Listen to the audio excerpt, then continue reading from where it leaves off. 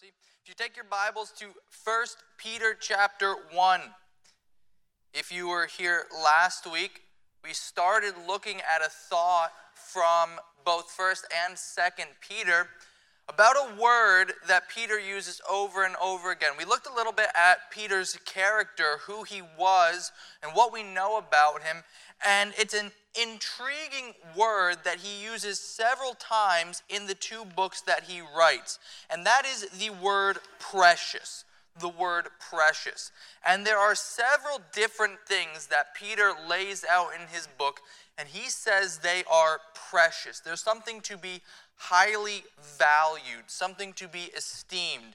And we looked at two of them last week. If you look at in chapter 1, verse number 7, Peter makes the statement that the trial of your faith, being much more precious than of gold that perished, though it be tried with fire, might be found unto the praise and honor and glory at the appearing of Jesus Christ. We looked at the thought that Peter said the trying of our faith is precious. And the Jewish people that he was writing to, the Christians that he was writing to, were undergoing a period of intense persecution under Nero, under the Roman Empire. And he says it is a precious thing that your faith is being tried. He compares it to that of a gold worker working with precious metals, and how you heat them and how you remove the impurities from them. And he likens that to the trial that they are going through, that purifying process. We're reminded of what Job said, that when he was tried, he would come forth as gold. And so Peter says the trying of our faith is precious. And then secondly, same chapter, if you look over at verse 18, this is just in recap of what we looked at last week. Verse number 18, he writes, "For as much as ye know that you were not redeemed with corruptible things as silver and gold from the vain conversation received by tradition from your fathers." Verse 19, "But with the precious blood of Christ, as of a lamb without blemish and without spot." We looked at the thought of the precious blood of Christ. Verse 18 uses the idea of redemption and the thought of being enslaved. As many as 50 million people under the Roman Empire were enslaved. And as a slave, you had the opportunity, either through your own means or someone else's means, to purchase your freedom. You would be redeemed.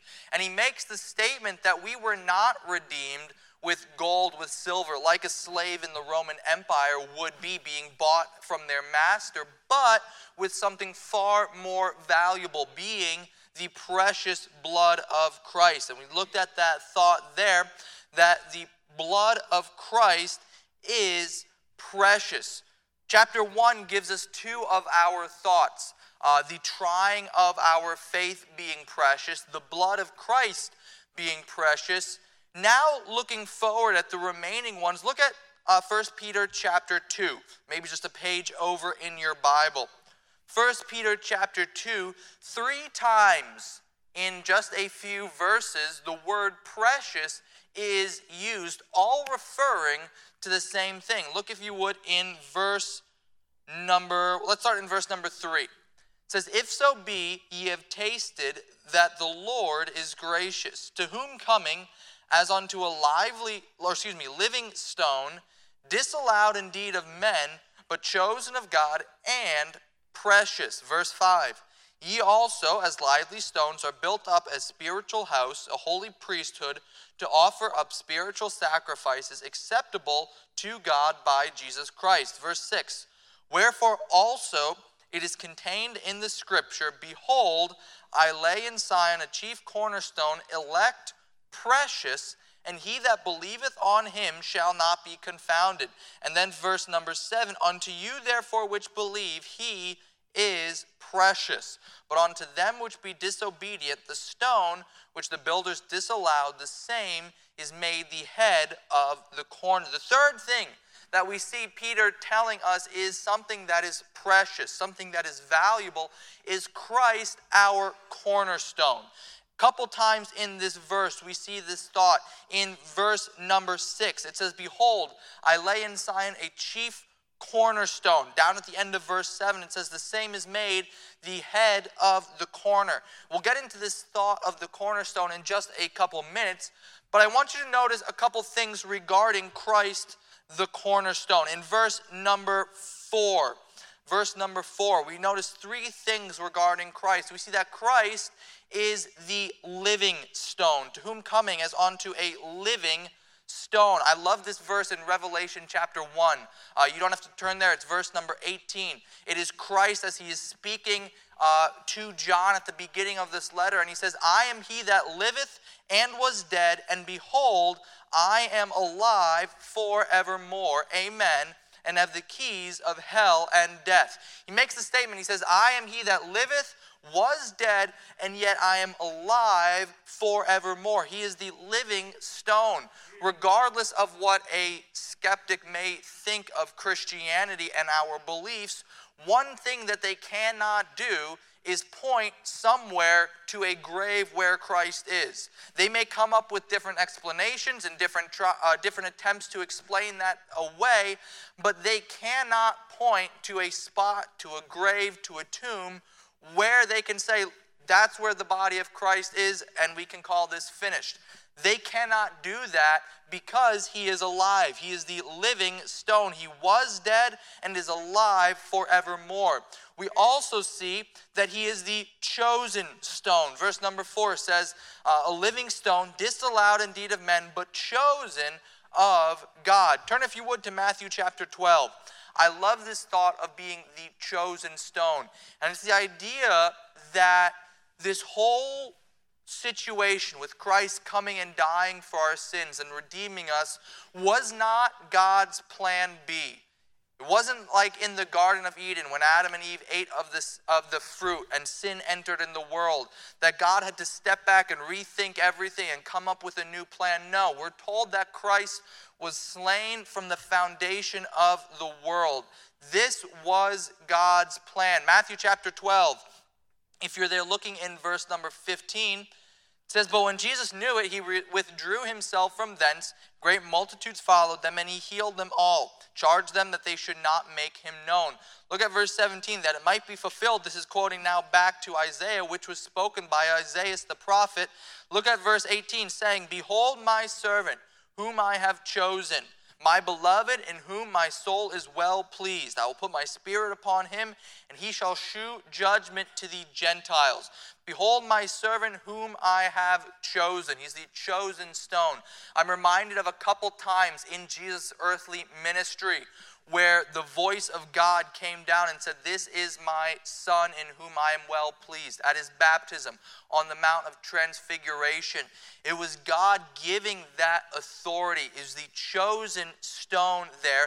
And then back in 1 Peter, if you kept your marker there, 1 Peter chapter 2, once again, the third thing we see is our thought that we are looking at is that Christ is the precious stone. Verse 4 ends, but chosen of God and precious. That idea of the valuable, the esteem that we put on it. It is a precious stone. In this passage that we read of 1 Peter, Peter himself is quoting back to two Old Testament passages.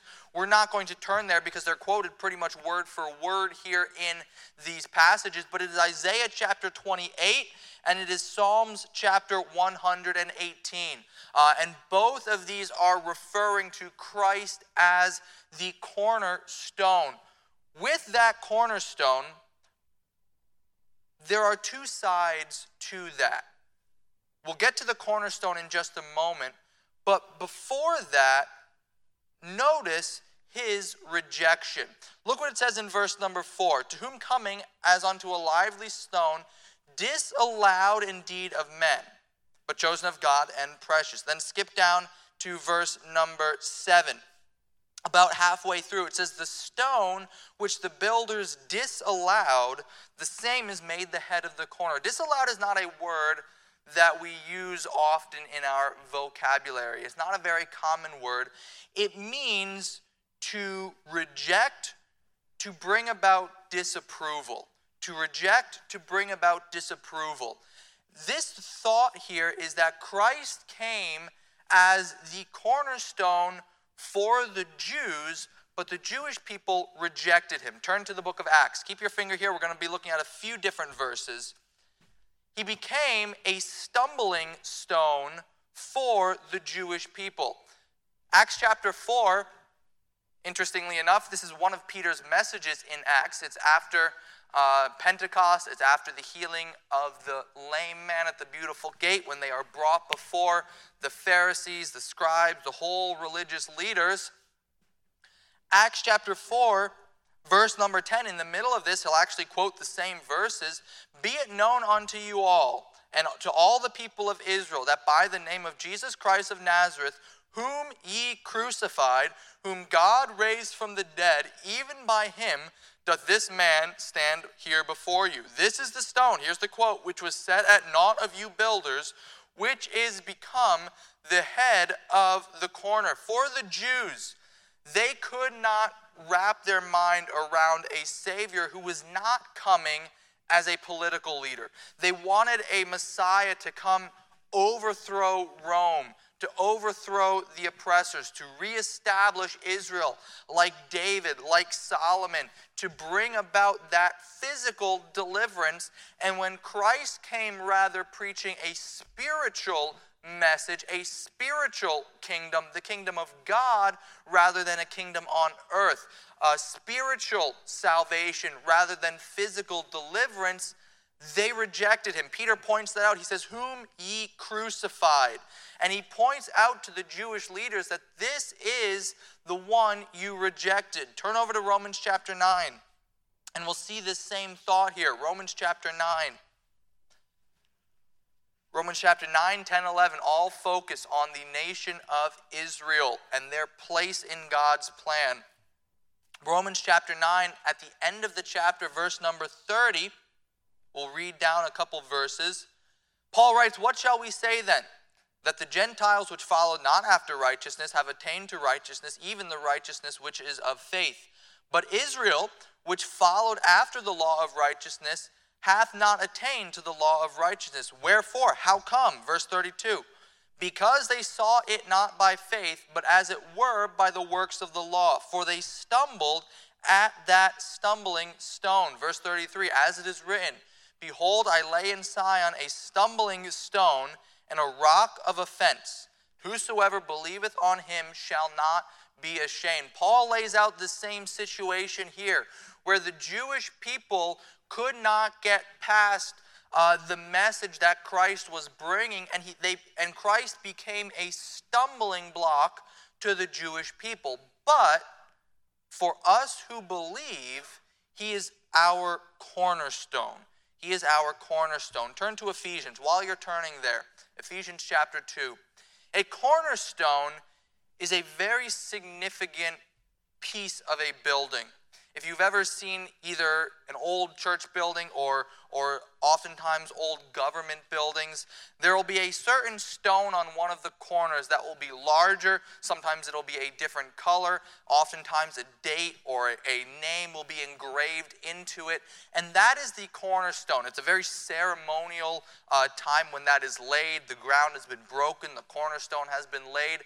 But it's more than just a ceremonial piece. It is a very key part of the structure, because the rest of the building is built square to that cornerstone. That cornerstone has to be set exactly where they want it, with the orientation exactly how they want it pitched, because every other wall is going to be built in reference to where that cornerstone is laid. And Christ is our cornerstone. If you're in Ephesians chapter 2, look at verse number 19. Now, therefore, ye are no more strangers and foreigners, but fellow citizens with the saints and of the household of God, and are built upon the foundation of the apostles and prophets, Jesus Christ himself being the chief cornerstone, in whom all the building fitly framed together groweth unto an holy temple in the Lord, in whom ye also are builded together for an habitation of God through the Spirit. It's referring here to the body of Christ being built up as a building.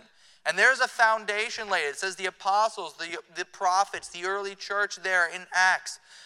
But all of those are only built, are only laid in relation to Christ as the cornerstone. He is the one who determines the way things are going. He is the one who determines the way this building is being built. He is the rock of the foundation. Everything pivots around Christ. Christ is our cornerstone. He's the cornerstone of our faith. He's the cornerstone of our church. He's the cornerstone of our whole life when it comes to our relationship with God. Christ is our cornerstone.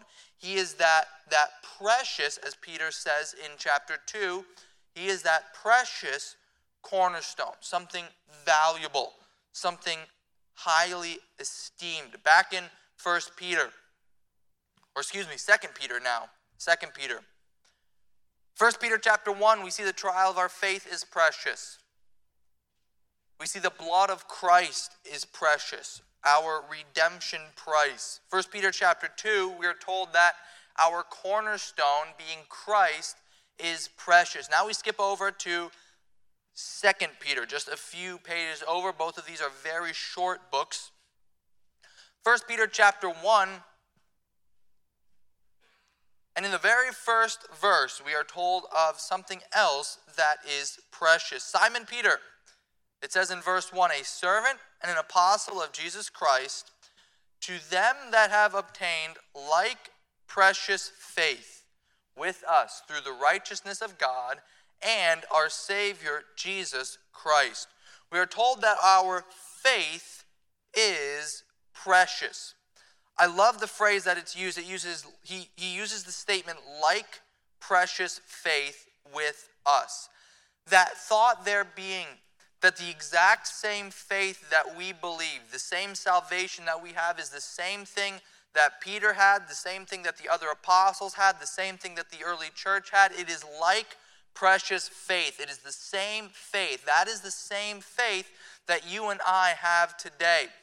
Notice in verse number 1, our faith is centered in and around the person of Christ. Twice in verse number 1, he draws our attention to Christ. Simon Peter, a servant and apostle of Jesus Christ. The end of the verse says, with us through the righteousness of God and our Savior, Jesus Christ. Twice in that verse, he draws our attention. He reminds us that the focus of our faith is Jesus Christ, our Savior. In 2 Peter alone, 5 times, the word Savior is used in association with Christ. That reminder that it is only through Him that our salvation is coming. We looked at one in 1 Peter chapter 1, verse 1. We're not going to be looking at the context of each of these verses, but 1 Peter chapter 2, verse 11 says, for so an entrance shall be ministered unto you abundantly into the everlasting kingdom of our Lord and Savior, Jesus Christ. Chapter 2, verse 20 says, for if, after they have escaped the pollutions of the world through the knowledge of the Lord and Savior, Jesus Christ. Chapter 3 says that ye may be mindful of the words which were spoken, verse number 2, by the holy prophets, and of the commandments of us, the apostles of the Lord and Savior. And then in chapter 3, verse 18, it says, but grow in grace and in the knowledge of our Lord and Savior, Jesus Christ. In 3 chapters, 5 times, Peter draws the attention back to Christ, our Savior. He is the focus of our faith. We already mentioned back in 1 Peter the precious blood of Christ. Now we see the precious faith that we have in Christ. A couple things that our faith brings us. Firstly, in verse number 1, we see our faith brings us righteousness. To them, it says in verse number 1, that have obtained like precious faith with us through the righteousness of God and our Savior, Jesus Christ. Our faith brings us righteousness. Turn over to the book of Philippians. While you're turning there, we are told many times that our righteousnesses are as what? Filthy rags. It's told in Isaiah. It's told in the prophets. Romans chapter 3 reiterates this thought that there is none that seeketh after God. There is none that doeth good.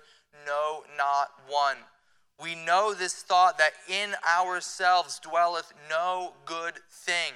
We have no righteousness to present of ourselves. Rather, we need someone else's righteousness, being Jesus Christ. Look at Philippians chapter 3, verse number 9. I love this verse. And be found in him, not having mine own righteousness, which is of the law, but that which is through the faith of Christ, the righteousness which is of God by faith. Paul says, I don't have my own righteousness. The only righteousness that I could have would come through the law. And all of us have fallen short. All of us have broken that law. And our righteousness is stained. It is not up to par. We have fallen short of the glory of God. He says, I don't have my own righteousness. Rather, I have the righteousness which is of God by faith. Righteousness through Christ. Our faith brings us righteousness. And then back in 2 Peter, the following verse, verse number 2, we see righteousness comes, or our faith brings us righteousness. Our faith brings us grace. He says, grace and peace be multiplied unto you through the knowledge of God and of Jesus Christ our Lord. There's a number of different definitions that we could give for grace. There are alliterations, God's riches at Christ's expense. Maybe my favorite one is God giving us what we do not deserve. But the grace of God is through our faith. Turn over to Romans chapter 5. Romans chapter 5.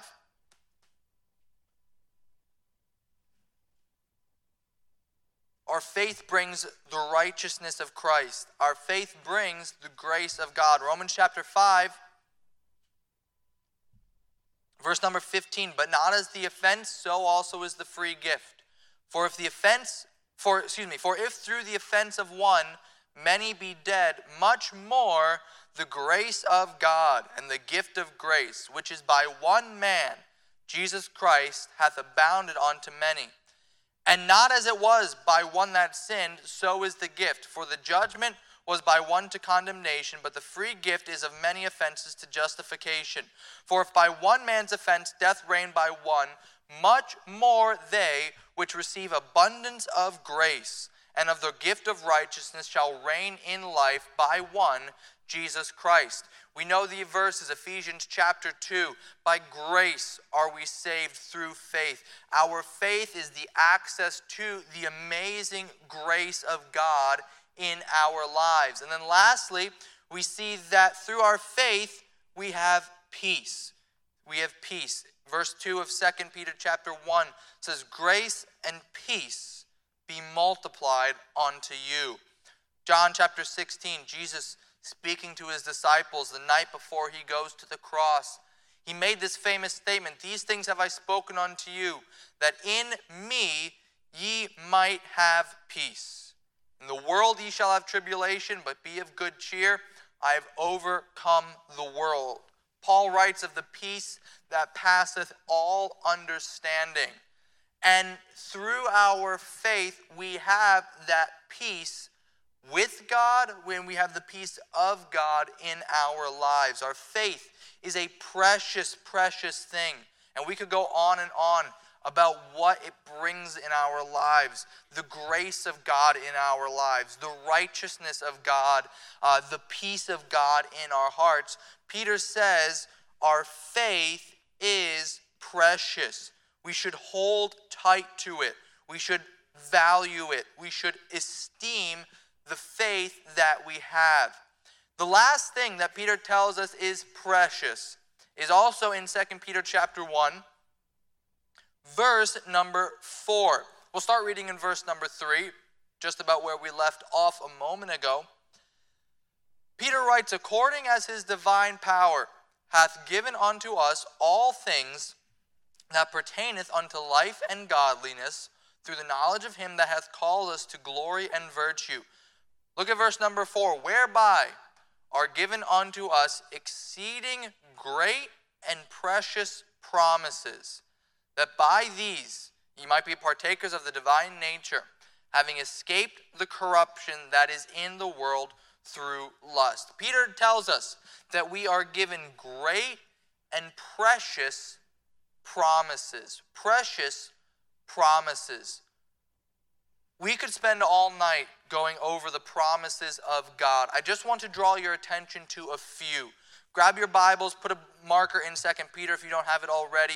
We're going to look at just a few, just a handful of the promises of God. Luke chapter 24. Luke chapter 24, if you would turn there.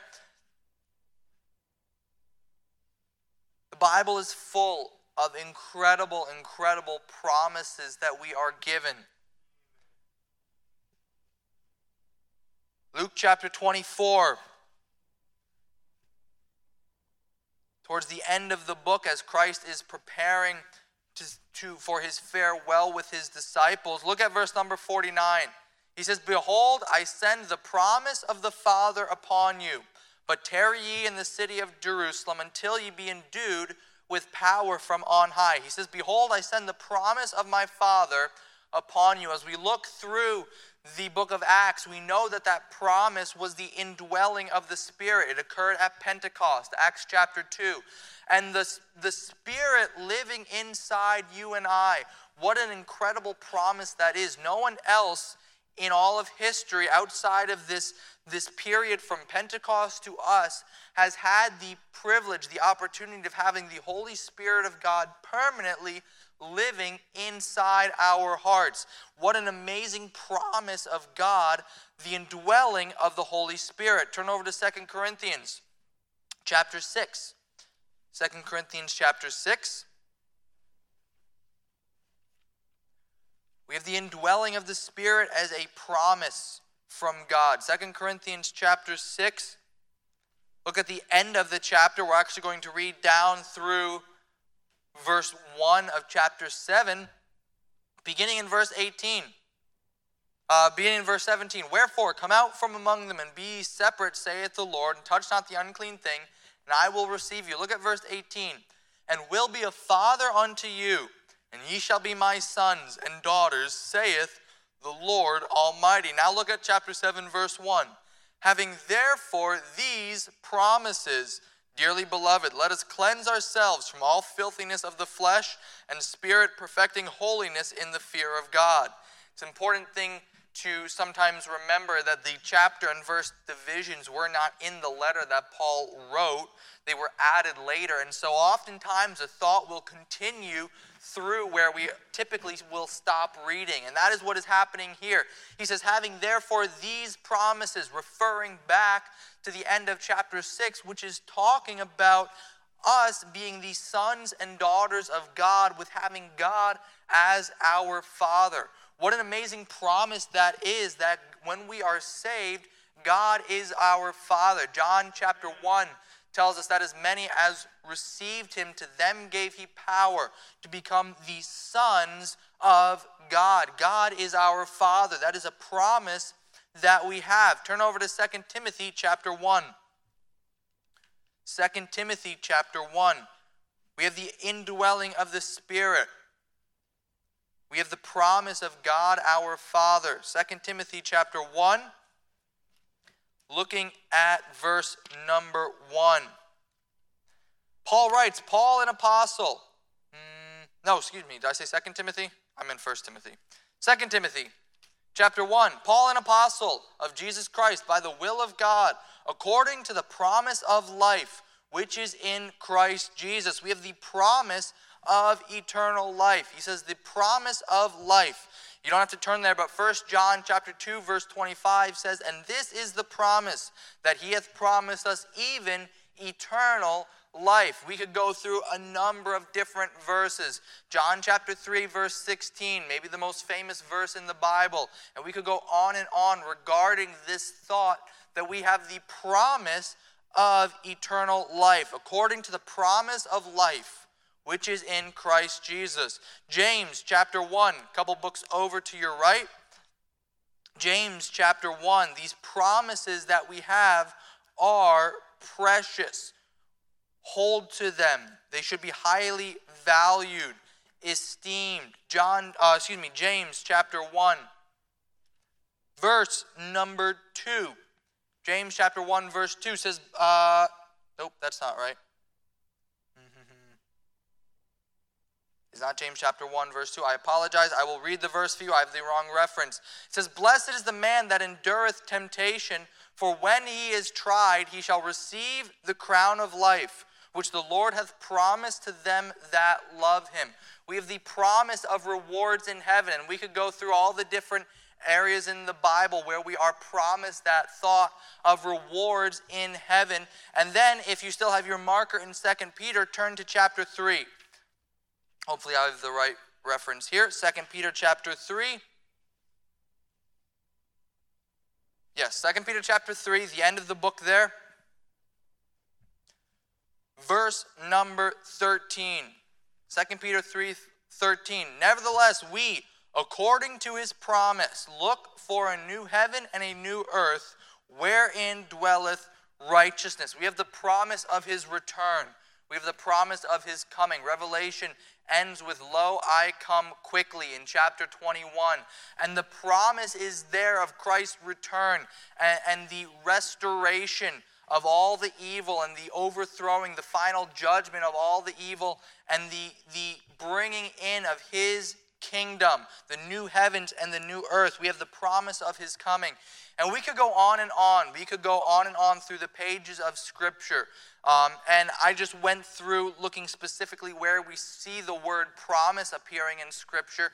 But there are many others that don't use specifically that word, but are promises from God. Romans chapter 8:28. All things working together for good for them that love God, to them who are called according to his purpose. We could go on and on of the promises that God has given us, and they are indeed precious. They're precious. It's worth noting that our promises that are precious are located within the pages of our Bible. Our Bible should be something that is precious to us because it contains the words of God for you and I. One last verse on this thought of promises. Turn over to 2 Corinthians chapter 1. 2 Corinthians chapter 1. Again, we could go on and on about the promises of God in his word. But I think it's worth noting where the promises of God are summed up. Look at verse 19. "For the Son of God, Jesus Christ, who is preached among you by us, even by me and Silvanus and Timotheus, was not yea and nay, but in him was yea." Look at verse 20. "For all the promises of God in him are yea, and in him amen, unto the glory of God by us." All the promises of God are summed up in the person of Christ. Remember, we already looked at the thought that is the focus of our faith. He is our cornerstone. It is his blood that redeemed us, and now the promises of God are in him. I love that verse. The promises of God in him are yea, and in him amen. Peter tells us that the promises that we have of God are precious. He calls them great and precious promises. Great and precious promises. Peter tells us several things that are precious. Remember, precious, highly esteemed, valuable. And in these things that are precious are where we should be putting our focus, putting our priority. And as I was thinking over these, sort of drawing them together into conclusion, I came up with these little thoughts of, if these things are precious, then what do we do with them? If the trials of our faith are precious, we should embrace them. It's so easy to push away the trials of God in our lives, but Peter tells us that those are precious. Those are purifying. The trying of your faith is precious. When the trying comes then, rather than resisting it, rather than pushing it away. We should embrace that trying as something that God is bringing in our lives to purify us. If the blood of Christ is precious, then we should be eternally thankful for it. The context there, Peter telling them, you are not redeemed with corruptible things as silver and gold, but with something far more valuable, but with the precious blood of Christ. That ought to drive our thankfulness for it. If the blood of Christ is precious, we should be thankful for it. If Christ, our cornerstone, is precious, then we should be confident in our foundation.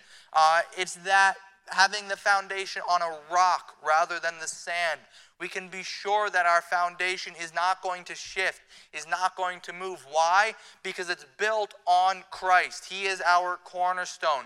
He is the determining factor of the building of our faith. If Christ is our cornerstone, then we can be confident in our foundation. If our faith is precious, then we should be sharing it.